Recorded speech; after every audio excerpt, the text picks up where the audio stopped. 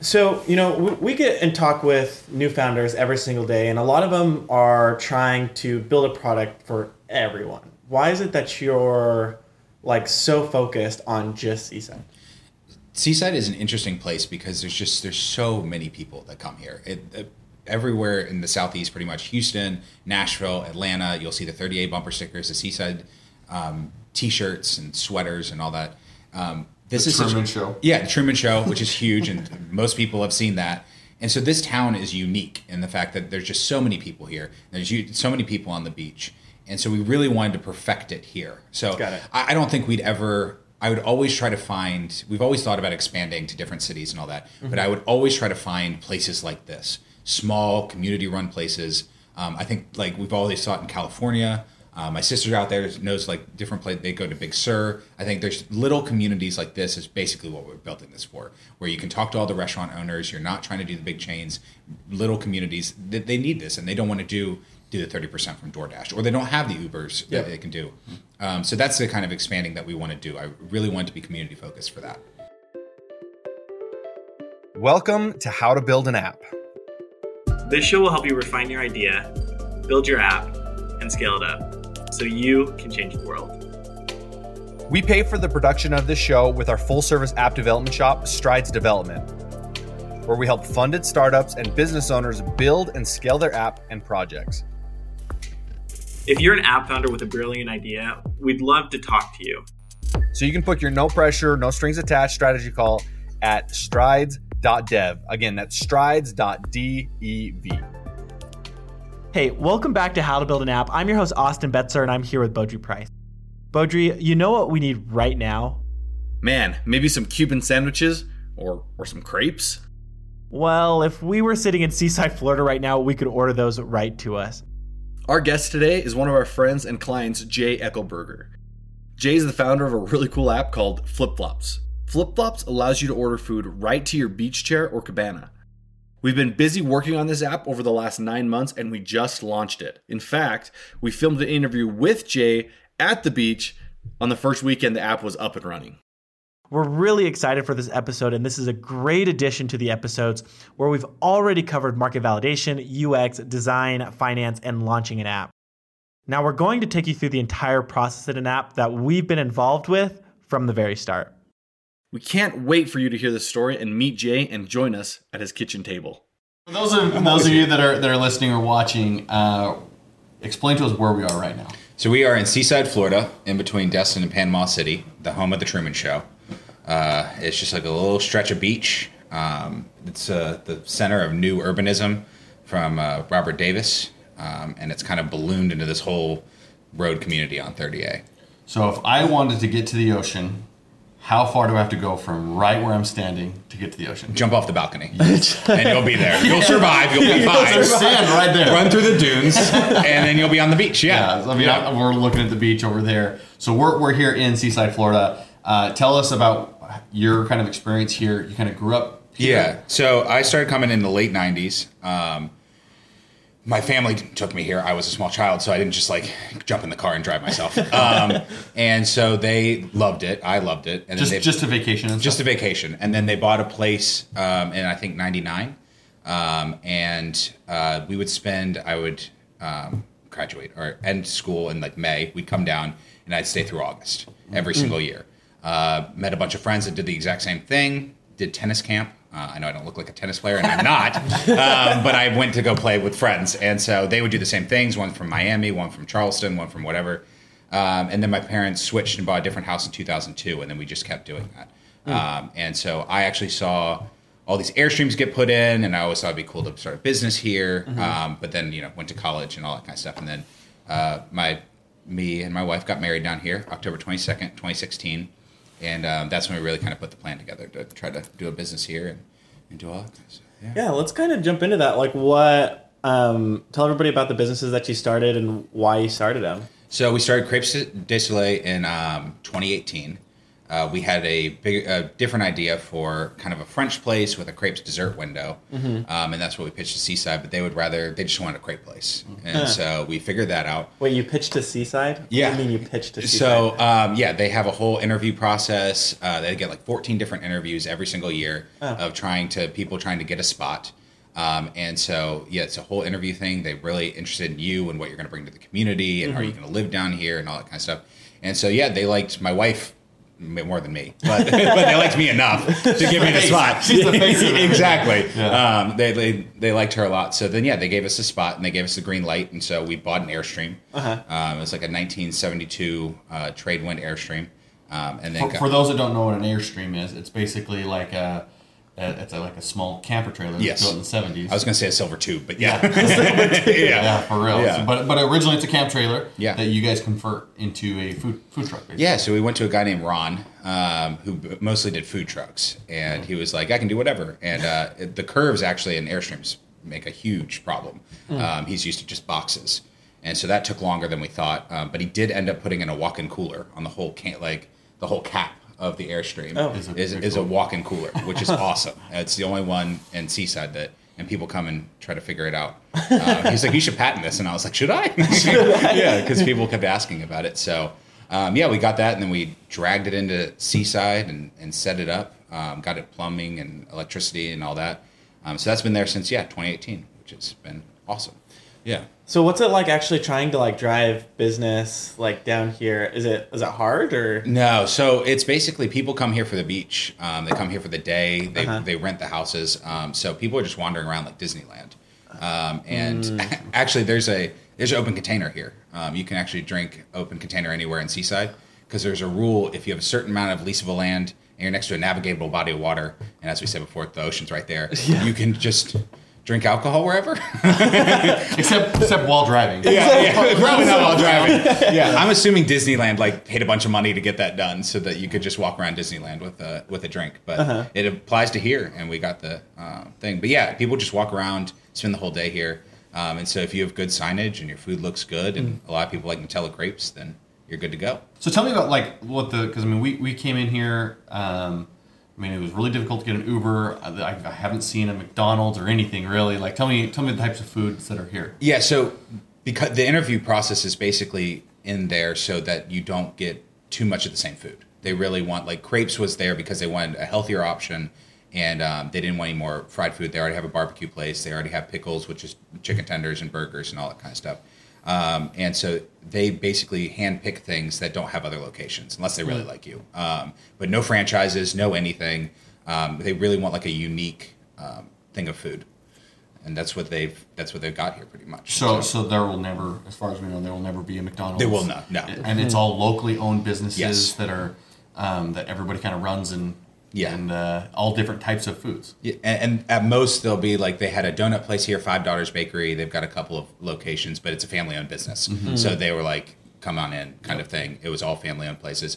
Amavita's got one other location in Rosemary, but again, they know the owners. They want to know the people. They don't want somebody franchising a restaurant and just bringing it here. That's what they don't want. Yeah. Interesting. I was gonna say, let's talk about the path of. Oh, we can kind of talk. So you started crepes. Tell us about, you opened a second restaurant. How did you get that opportunity? So I told them, "Hey, my mom's Cuban. I know way more about Cuban stuff than crepe stuff and French things. I'd love to talk to you about opening up a Cuban place." And they were like, "Cool." And then I never heard anything. And then in 2019, Amavita was moving. And so they basically called me. It was like right before Christmas. And they're like, "You want to start a restaurant?" And I was like, "Do I have to give you the pitch?" And they're like, "Nope, just..." They called you. Yeah, they called up. They're like, "Remember when you talked about that Cuban place? Yeah, can you just do remember?" that? Yeah. And so, and we put the plan together really quickly and sent it to them. And since they already knew us, and it was a way easier process. And so, in 2019, we got that. Which is called? It's Casina Cubana. And we got that built out. And it's been a huge kitchen. It's been awesome.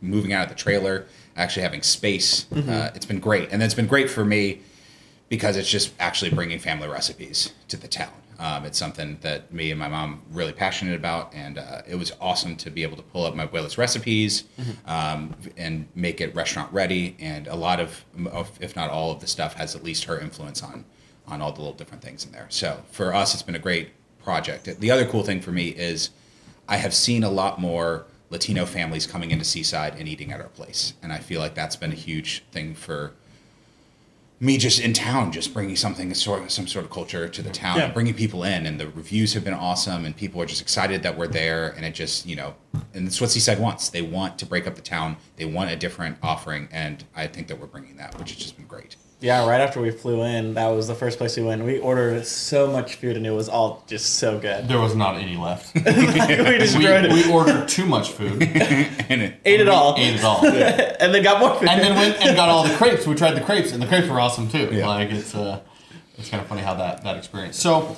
one of the things is I don't know. As we talk about Seaside, Florida, I think about busy beaches. A lot of businesses, but everything's very local and pretty small town feel, I would say. That's what they keep trying to do. The whole thing is like, it's like a new urbanism. They want a big walking area, and they want everyone to know everyone. And that's the big thing of Homeowners Weekend. Everyone comes down here. You get to meet your neighbors. Every street has a homeowners association, which is really big because you know the president. They're right down the street. It's only like one street with a certain amount of homes. Everyone can talk and how you're going to improve the community. And it's a really awesome thing that everyone kind of gets together. So even though some people rent their houses, there's at least one time a year where everyone gets to meet everyone, which is just awesome. That's really cool. And yeah, that's a big thing about it. They want it to still feel like a town, not just like a resort or anything like that. They really want it to feel like this is a bunch of people's homes getting together. This is the businesses they care about. Right? Yeah, a lot of the merchants own, like Modica's own a place here. A lot of people live here. So the pickles person's right down the road kind of thing. Yeah, so you just know the people around here. So let's talk about, obviously business is going great. You have these 2 restaurants. Where did the idea of flip-flops come from? So back when I was in college, I always thought it would be cool if you could get delivered to the beach. And so I was an entrepreneurship major. And so I actually, my final project, the final thing senior year was just build a business plan, see how you're going to do it, just go full out. And so I created something called Dune Delivery. Made a whole business plan, got an A, graduated. It was a great time. Great time. I do have a degree. But then I just put it on the shelf. And then COVID happened. The pandemic. And that being said, you grew up here, right? Like, yes, yeah. You literally every summer you would see people, and like this is something you grew up with. So you had probably been thinking about this for a lot of years. Oh yeah, and they have usually there's chairs out there. There's the Cabana Men, and they just put up the chairs. And I always thought like, they just delivered food too. That would be perfect. They're already setting up the chairs. They could just, deliver food as well. And so last year, the pandemic happened, and they were really pushing for everyone to go to online ordering. And I noticed that a lot of people just didn't even have an online ordering system, or there's still like a system from the 90s that couldn't even support it. Like Pickles was doing phone calls. Like literally they had a phone number on the side of their thing, and because they had no way of doing an online ordering or anything. And so that's when we thought, well, if we could do a delivery system, and it could also be an online ordering system, so you could have everyone on the same thing, we thought that would be great. And then we could spin it into actually delivering to the beach, delivering to the cottages. And through our process, we actually found out, my mom found an old thing in Seaside. It was called the butler service. So back in the 90s, they actually had a cottage delivery thing because there weren't as many people. And you could call up somebody, and they had like a little butler thing, and they would come and deliver your food, almost like room service. And so we were like, well, they've already had this concept before. We can do this again. And then that's when we pursued y'all. We found it. We became best friends. Look at us go. Look at us 6 months later. Yeah. And tell us a little bit about kind of like your discovery phase. Because, I mean, there is the butler service, and there's just so many different like tools and different things. Why didn't you just end up going to a tool like DoorDash or Uber or something else to try and solve the delivery problem? Yeah, so there are no drivers. There's nobody. I mean, like, you can't get an Uber down here. You can't do a door. I actually applied to Uber Eats when the pandemic started. They didn't get back to me for 30 days and then said, I don't think we'll be a good fit. And I was like, thanks. You could have done that sooner. But it was basically they had no one to deliver our food. And so there's no drivers, no anything. And then it was also just for the little town of Seaside, and that's all I really wanted to deal with. You don't need drivers there. You don't need people waiting in their cars. I mean, you just can walk everywhere. So it's easy to deliver the food. And so for Seaside, it was just going to be way easier to do our own thing. than try to do any of those other But you ones. did pursue that, right? We did. You tried. Yeah, we tried, and it just wasn't available. Yeah. You can't get an Uber to the airport. You can't get a No, seriously, it was impossible Yeah. for us. We Yeah. spent like 2 hours just requesting Ubers and Lyfts and got nothing. Yeah, no, they're just not here. It's still a taxi town. Wait, so are you afraid of like Uber or DoorDash coming in now and just kind of like taking over the market, or? Not really, because I would if I was trying to deliver a lot of restaurants up and down 30A. But we're so focused on just the community, and if we expand this to other communities, it's still going to be community specific. Yeah. What a fun word. It's going to be community specific. And so I don't really want to have the drivers. And so if Uber Eats wants to come and set up for pizza down the road and all that kind of stuff, that's fine. But I do think we'll always have faster delivery times for just the actual Seaside or Rosemary or Alice Beach. You just can't be people just on foot, and you don't have to do contract labor because we just can have our own employees and treat them well. Plus, I mean, you also had to like apply. I don't know. It sounds like there's like a huge community base here, and so really for DoorDash to come in and try and like execute on this market, I feel like would be super hard just in and of itself in general with all the rules and regulations that there are here. Yeah, and it's hard to. I couldn't imagine trying to.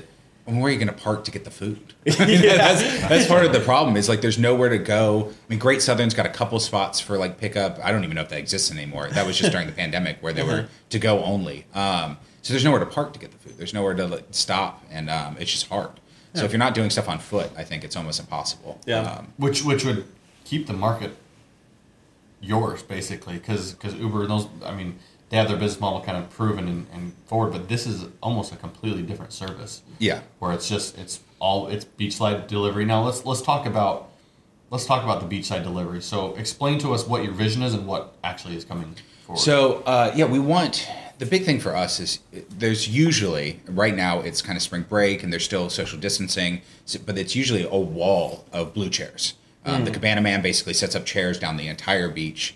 And so everyone's just sitting there all day. You rent the chairs, you can come and go as you please.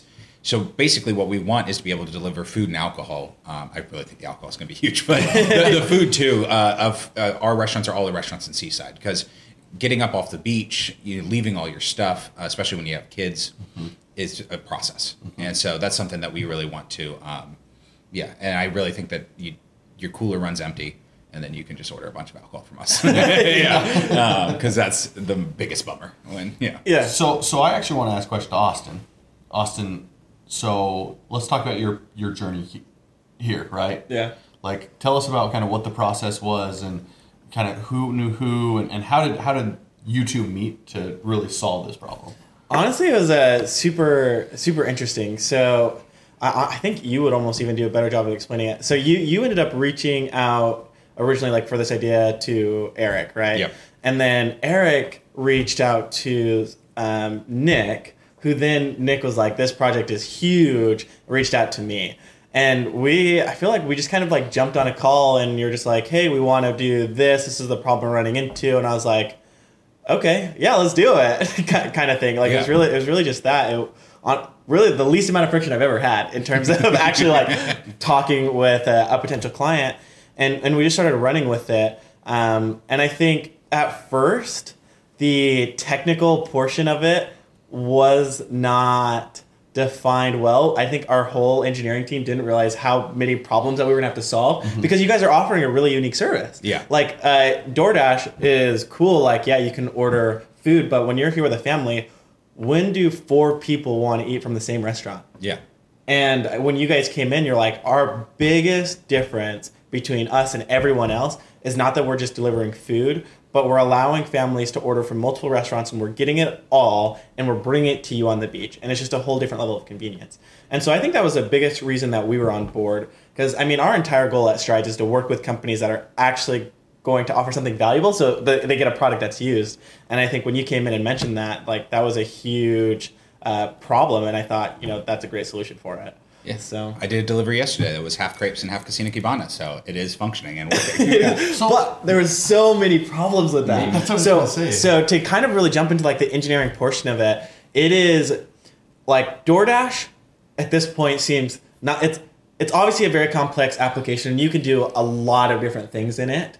But the thing is, with this specific platform, having to be able to order from multiple restaurants, pay different restaurants out, divvy up taxes, divvy up tips, like there's just an extra layer of code that's got to be put into every single thing.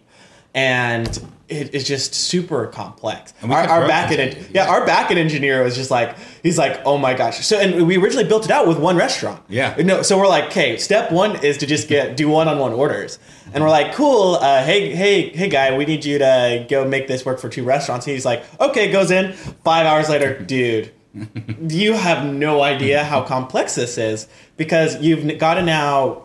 To not really dive into the technical weeds, but it's like you have 2 separate orders. You've got to combine them into one. You've still got to show how much each restaurant paid. You've got to correctly pay that out. You've got to correctly calculate taxes. And that was the next big problem that we ran into. So there was multi-restaurant orders. And then there was taxes. And Seaside, Florida has the dumbest tax table I've ever seen. The whole world is dumb. I remember going on conversations where, because it depends on the amount, like the taxable percentage depends on the amount of the order. There's a table. There's a table. And guess what? There's not a lot of APIs for that table. No, we literally jumped on like 3 different software solutions, and literally the minimum payment to perform like this operation was like $1,500 a month. It's crazy. And which are things you guys just didn't anticipate, right? No, neither of you guys had really thought that this would be an issue or a problem, right? I mean, we kind of knew it was going to be a problem, but we didn't realize how big of a problem it was going to turn into. Yeah. And then bottled water is, you can't do sales tax on bottled water. Yeah, and then there were weird things. It's like you can't tax bottled water, and then you guys have special fees down here to support whatever. And we have an A&E fee for 2% on every single order that they have to be able to opt out legally. Yeah. And so we're like... So you got to tie that into the It can't be required. Yeah. So it was just a lot of custom stuff. It would have been something as simple as like, hey, here's your order, you've got to deliver it. I think that's a really simple process. But when you have, hey, you've got to do an order, and you've got to update the user's location at the exact same time so they can know exactly where they can walk up to deliver the food on the beach. That was a whole problem of itself. Adding in a second restaurant to order from, creating the flexibility for people to add multiple different fees on top of that is just a lot of technical work. And I mean, we've got technically 3 iOS apps, 3 Android apps, and a whole web platform that you guys are using to operate this system. Huge. Yeah. The business side of problems. He's the technical side. Yeah. Yep. So let's talk about more of the business actually, problems. you asked that question. Okay. Yeah. Perfect. So Jay, obviously we just went over a lot of technical problems, which probably went over my head for sure. Definitely. But I should ask stuff. I was like, no, just do it. But you obviously ran into some more of business problems, right? Let's talk about obviously you have a whole new training process, and there's a lot of different problems that you ran into as a business owner. Yeah. So the big thing for us was kitchens get just busy, and it's a mess. And so currently we use a POS system called Toast, and we've got all these screens, and that's where usually the order comes in through. But that just seemed like, again, I don't know the technical stuff, but that seemed even more of a nightmare to be do all of that and then also make it integrate with this specific POS system that only we use. Yeah. So we tried to figure out the fastest way so that we could just set something up. And what we figured out was, if you just had a printer, so a tablet that showed the order and then a printer that would print the order, almost every restaurant still has the space for paper tickets. Just in case the system goes down and all this stuff, we still at Toast will still print out tickets that we can just put up there if you need it. And we've had to do it before if the internet goes down. So the easiest way for us to solve it, and the easiest way we could bring it to any restaurant, no matter what POS system they had, was you just had the tablet and then the paper ticket would print, and then every kitchen could basically incorporate that. So every kitchen can handle that model. Yes, and that was the big thing for us, because I mean, we use Toast. I know another restaurant group here uses Toast, but I don't even know what everyone else uses. I have zero clue. Some people use Square, some people use Clover, some people use.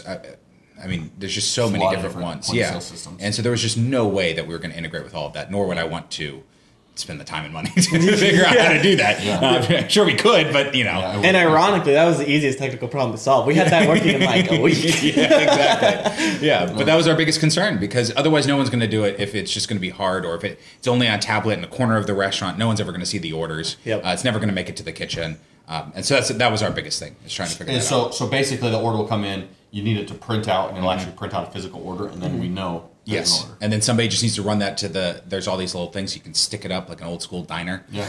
And we still have all of those. Yep. And so that's where, so we figured that out, got the printers, and it's working. It was the best solution for the problem. So one thing that's been super interesting is it's not super common for like a restaurant just to go build like their app, like a mobile application to handle like delivery and stuff.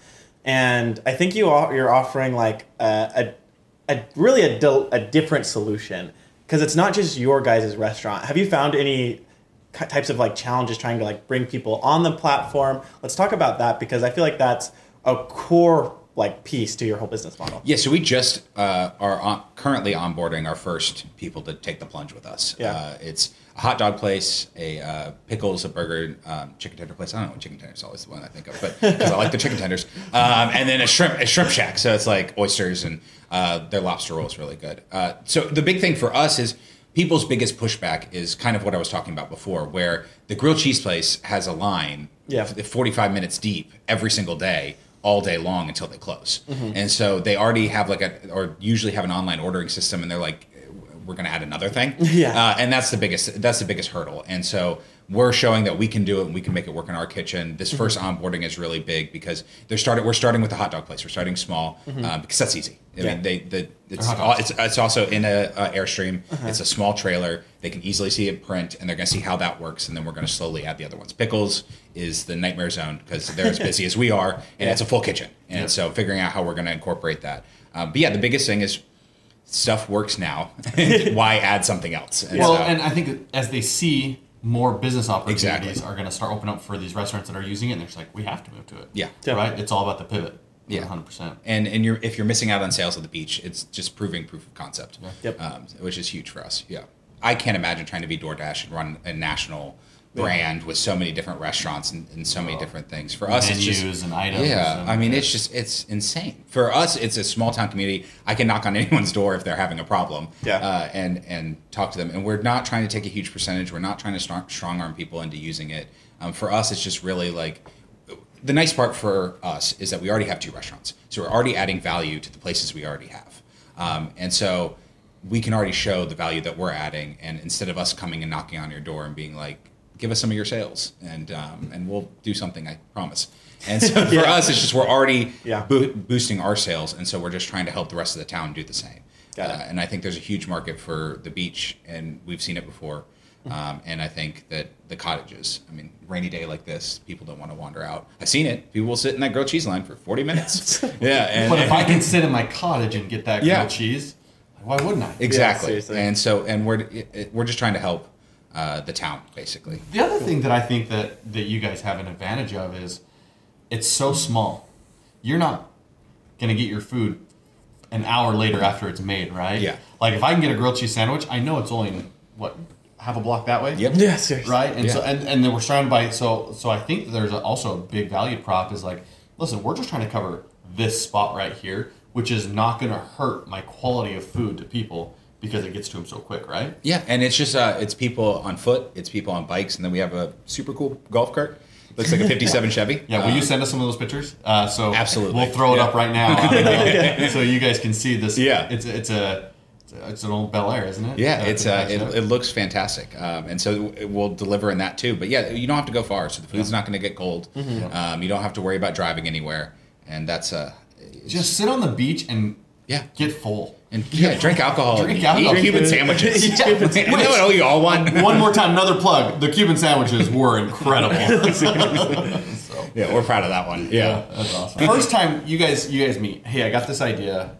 Austin, you're probably like, okay, that seems like a cool idea. Oh yeah, it's simple. We'll be done. Yeah, a month or two. Yeah, Jay, you're like, this seems easy. Seems simple. Get food, deliver food. Yeah. Just write the words. What happened? What happened? So this project was like, hey, I think this is something simple, but the scope of the project just went huge for both, right? Yeah. For the size of the app, the different apps that we built. I'm sure budgets, like obviously, were like conversations. So let's talk about how those conversations happened and kind of what was the attitude going in on that.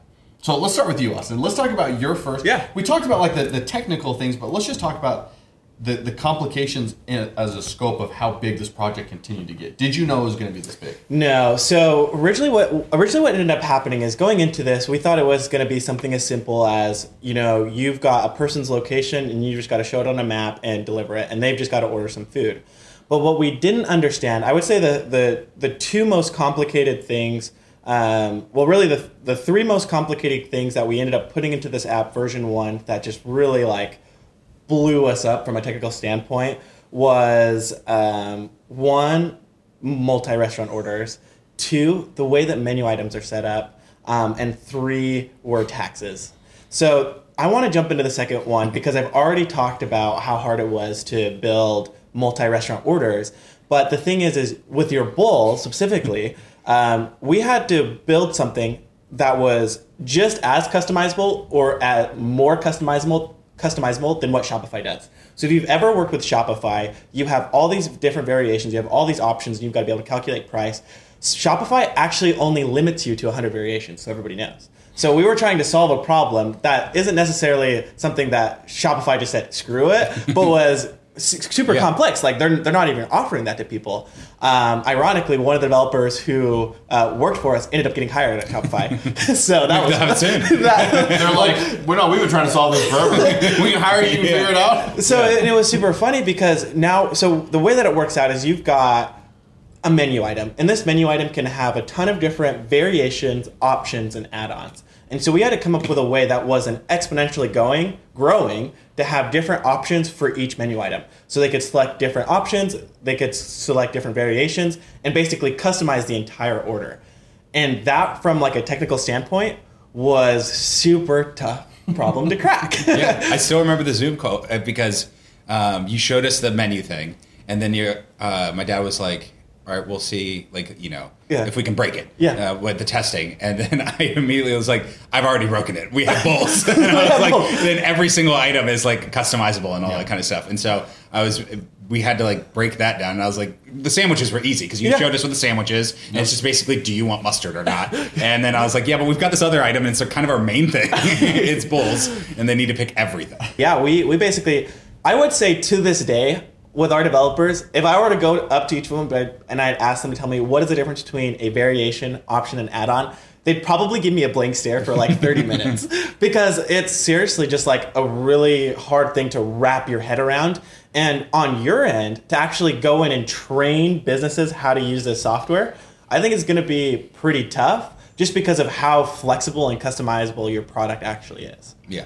And so which by the way, isn't necessarily a problem that only your restaurant's going to have, right? This is something that we have to solve for everybody when the time comes. And that's why it blew up from a technical standpoint, because it's we're not trying to just solve a problem for Cucina Cubana or Crepes. We're trying to solve a problem so when any restaurant comes to your platform, they're going to be able to go in and add their menu without problems. Yeah. And to create something so dynamic is challenging. It has a lot. Well, and for our listeners who aren't technical like me, basically, Austin, you had to.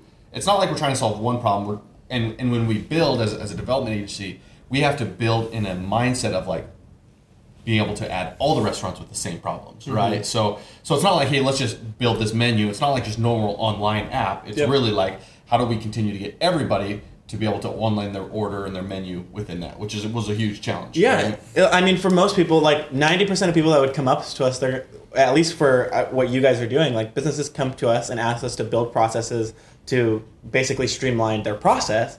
And usually it's super easy because it's super tailored to them. You could have just been here's our menu. We could have hard-coded all that and be done. But in this case, we have to build something that's flexible for every single restaurant that comes in and doesn't hurt us when we try to build new things into it. Or really step 2, which I'll kind of let you talk to this, is what's going to happen when we try to add restaurants in Rosemary or Miami, Florida when we get that far, right? So it's got to be customizable for everybody who's going onto the platform. And you have to build with that mindset, which is something that's very unique. You can have people solve this problem for your restaurant, your 2 restaurants, but that's not the vision, right? And that's something that you guys had expressed early, hey, we don't want this problem solved for us. We need it solved and built in a way that can scale. Because otherwise we didn't have a business. Yep. I mean, just adding a few more sales to our 2 restaurants was not going to make back the money. It was adding the town. But now it works. I was actually looking at the hot dog menu, and they have like a customizable hot dog with different toppings. I was like, I can do that. If you only knew how hard that was. So Jay, I can hit the buttons. Jay, I want to talk about you when you met with Austin the first time. You gave him the idea. Obviously, you had no idea, and everything he's saying is over my head too. Like I don't I understand what needs to be done. I don't understand how to do it, right? Because I'm not a developer as well. But at the same time, like you guys probably went forward with like, hey, this is a problem. Here's the solution. Let's talk about like what your guys' process was like. Obviously, like we'll bring it out. Budgets probably changed throughout because of how complicated the app went. Let's talk about the communication between the developers and stuff like that, and how that was. I think the hardest part, because the budget did, double, I think. Yeah, at least. We'll say that for video's sake. Yeah, double. But I think the hard part for me, but I kind of understood it, but I don't really know anything technical, is that there was like weeks where there was nothing you could really show us because it's all back-end stuff. Yep. And you're basically like, I can show you the code, but you're going to go, neat. Like, what does it do? And there was just a lot of time that needed to be spent working on the back end. And so there was, a few weeks where the Zoom call was like, here's the renderings of what it's going to look like when it finally actually goes. And so I think that was a hard, just kind of putting the faith that eventually it's all going to come together. But I knew we were going to get something, and we ended up with something amazing. So, which you would be surprised how many people we talked to that don't get anything. no, seriously. Well, and that was like I did that like third call, and I was like, hey, just so you guys know, like. It's just the back end piece takes a super long time to develop out. Like here's like, and we were trying to be proactive. Like, hey, this is the shell for this screen. Like here's it kind of like working. We're still building the back end, and I'm like, seriously, like this we're 90% of the way there. It's just this last 10% is gonna put everything together. I'm like, just keep on with me. Hang in there with me. I was like, hang in there, and finally, like we did. And I remember you guys going and demoing it the first day, and you're like, wow, there's a lot of bugs, but it works. Yeah. So, I mean, we talked to a client the other day who paid, what was it, like $40,000, and they never even delivered anything, iterations. Oh, they're like in a whole like lawsuit because they literally just didn't get anything. Yeah, like it just happens all the time. And so, obviously, communication was. How often did you guys talk? Every week. Every Thursday, I think. Yep, every Thursday. So you guys had a running meeting every Thursday. Yes. And did you ever work with any other developer? No. You are so lucky. Yeah. we just got on the meeting who went through 40 developers trying to get a problem solved. Yeah, we're loyal people. We found our people, and we stuck with it. Well, and I think one of the things is that when it comes to development, like communication is super, super important, right?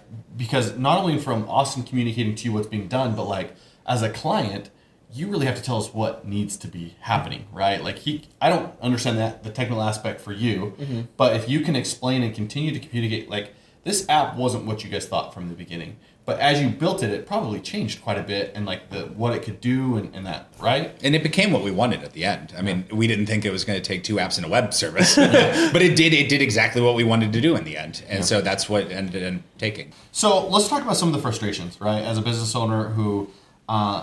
Like, I would say that you're probably a more experienced business owner than some of the ones we've worked with in the past. But let's just talk about what frustrations you had and kind of how, whether it's time or budget, and how we kind of overcame those and what your thought process was. Yeah, I think, budget was a big thing for us. But eventually, because the weekly calls really helped. And then eventually you started breaking down the hourly, what we've been working on, had a whole spreadsheet. We love the spreadsheets.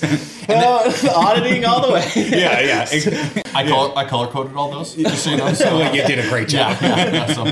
And that helped a bunch. So we knew exactly what was getting worked on. And then it's kind of like what we were talking about, like the last 10%. It was like an iceberg. Like we could see all the top, low, what it's going to look like. And then there was just so much in the back end. But when I've spent enough time on Reddit and like fun programmer humor stuff, and like I don't know any of it, but I'll laugh with them. But you have an idea, right? So I had an idea that like projects like this will tend to do this, and there's a lot of stuff you got to do before anything even works. And I did, at least I went to one, because I was entrepreneurship and psychology was my double major, and I actually did. I thought it was a class about like how apps affect like people and all that kind of thing. That's what I read it as. It was not that at all. And I got there and I was like, I guess this is what I'm taking now. It was a joint psychology and computer science thing where you actually had to build an app. And then the psychology part of it was I was supposed to basically do the testing for it and the QA and get other people to test it and build basically the surveys of like, what did you think about the app? So my job was way easier than theirs, which was like build the app. And so I remember them actually having to put all that together. It was basically an app to try to make scheduling at Notre Dame better because it was a nightmare zone. Oh and my God, I hate every time anybody comes to me and like, "Look, can we build a scheduling app?" Exactly, yeah. And so it was basically trying to like get your classes and all that kind of thing. And so they built the whole thing, and I just did the surveys and made my friends. But you had some experience with them, watching them build an app. And I saw like it took a lot of time before I could even send anything to my friends and bribe them with shots in order to try this app. and Good friend. And so, but it took a while before I had anything to show to test them. And so that helped me at least conceptualize. I knew it was coming. Yeah. And I knew as long as stuff was working on this kind of thing, and I was watching them go. And we also had weekly meetings, but I just sat there and kind of twiddled my thumbs because psychology wasn't helping them build the app at all. Yeah. But it's nice to know, like, just because you're not seeing things being done, things were being done, and that you felt like that was communicated to you pretty well. Yeah. Yeah.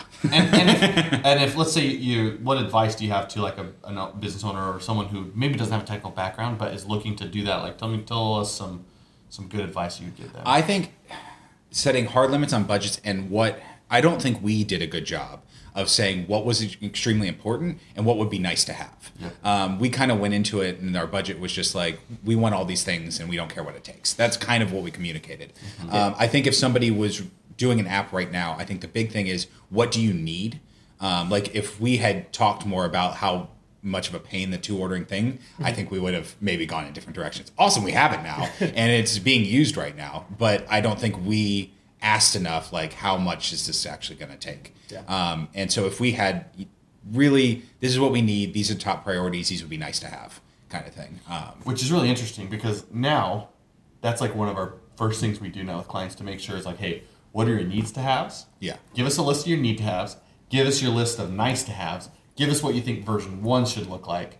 And then let's have a budget and let's see how many of these need to haves we can get within that budget. And then we'll present to you, if we were over those, then let's start talking about the nice to haves. Yeah. And start adding those in, right? Ironically, we don't even move forward in our discovery process without a budget anymore. Yeah. Just because Like a hard budget. yeah, it's just because that's what happens. Like Yeah. it just comes to like, let's add this, and it's like, cool, but from a foundational standpoint, it's like as soon as you have to start making these foundational changes, it's like, dude, I've got to spend like, a couple of days refactoring this whole thing just to put this new system in place to try and hit that feature. And foundational changes just always increase budgets. Well, let's talk about your experience as the developer. Like, it's probably not a fun conversation to be like, oh man, like this is way bigger than I thought. I could always see it in your face. I was always like, this is not a good call. I was like, this is going to be fun. No, literally, I'm just like, oh shit, here we go. Jay, I don't know if you know this, but how many hours do you say we would probably role play conversations, or like how we would be like, okay, what do we want? Who played me? Nice.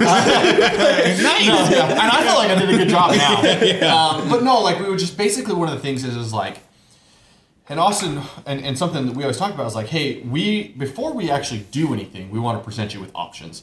Option A, B, and C. This is what we think option A, B, and C is going to cost. Which ones do you want? And a lot of times the answer was like all of them. Yeah. Right? That's typically how it is. Like, let's not do them. But like, Austin, let's talk about your experience on having those conversations. Like, probably not fun.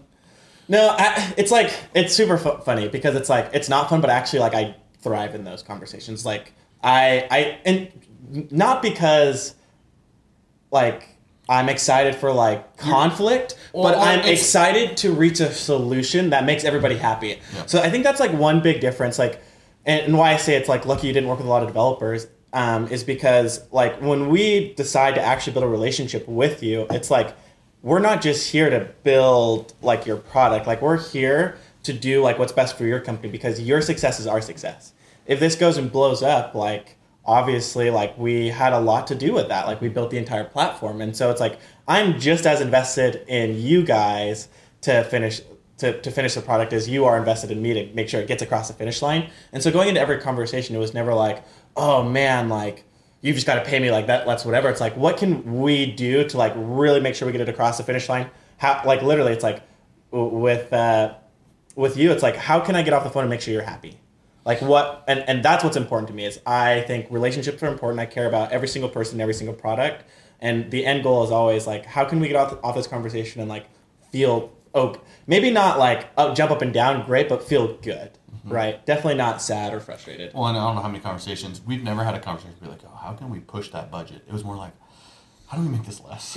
What can we do to make this less? Like, 'cause that's. I mean, obviously, we want to say like budgets are super important, but like constant communication, super important. And it's funny you said I could see it in his face. Yeah. I can see it in his face. But it was never like, I was just kind of like, because I always knew we were going to end it with a path forward. I was never worried about like the whole thing getting blown up. So to me, I agreed with you. We're going to figure it out. We're going to see where we're going to need to move forward. What can we cut? Get back to the needs. And that's what I was also going to say before. I don't think we did a good job of the difference between needs and nice to have.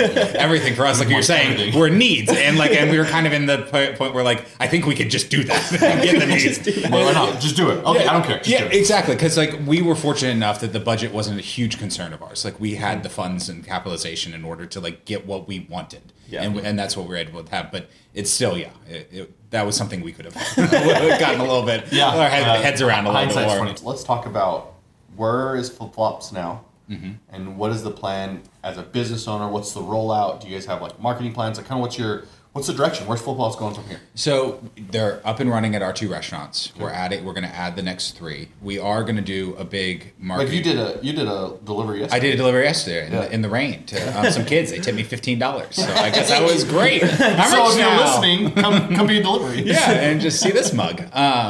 So we have them up and running. It's going well so far. We're going to add other things. We're going to try to get added into the rental program. So when you rent a house here, they give you a little packet, a folder of this is stuff in Seaside, this is stuff in whatever. And so we want to basically be like, if you don't want to leave the house and just stay where you spent all the money, you can just come to us and get Flip Flops. So that's a big thing for us.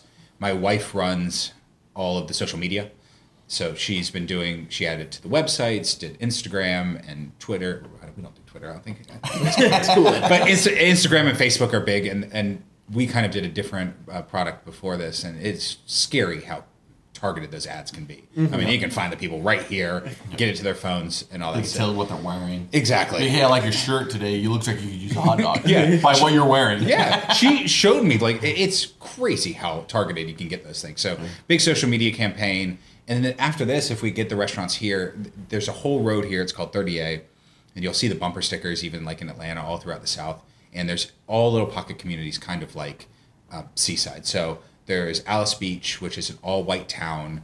It's kind of weird. I highly recommend driving there. But like, it's these big courtyards. They have an aesthetic. It's really interesting. But yeah, everything's white there. And then there's Rosemary. That's kind of like this, but they built it almost like a European town. Like they have like Cobble Street roads. Yeah, that's right. Yeah, and like they're real high, and it looks like you're just walking through like a European town. That's how the whole place feels. And so almost like themed type.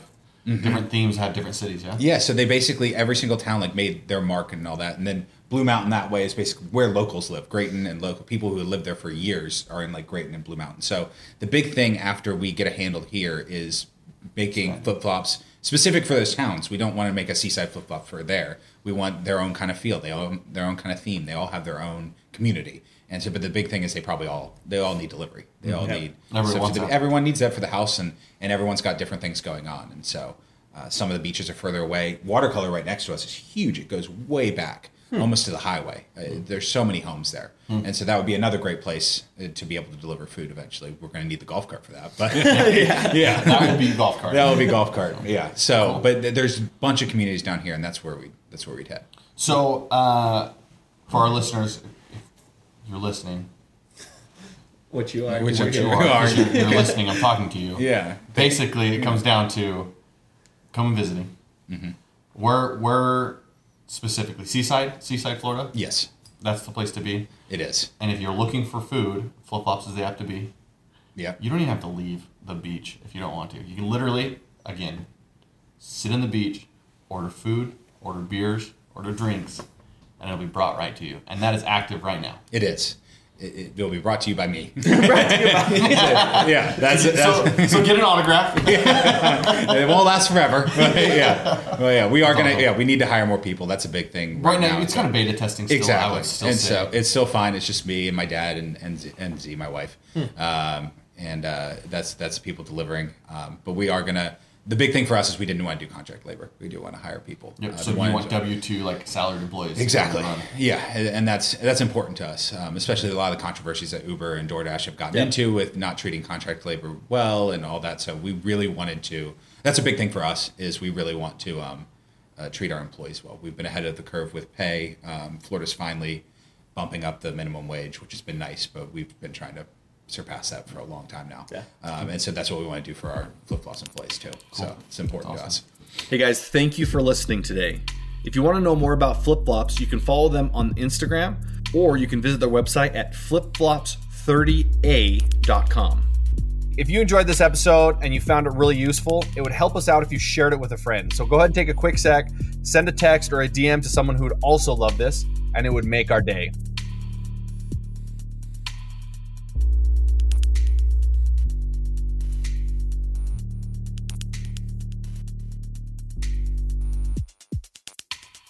What else? Well, if you're looking to build an app, we want to talk to you.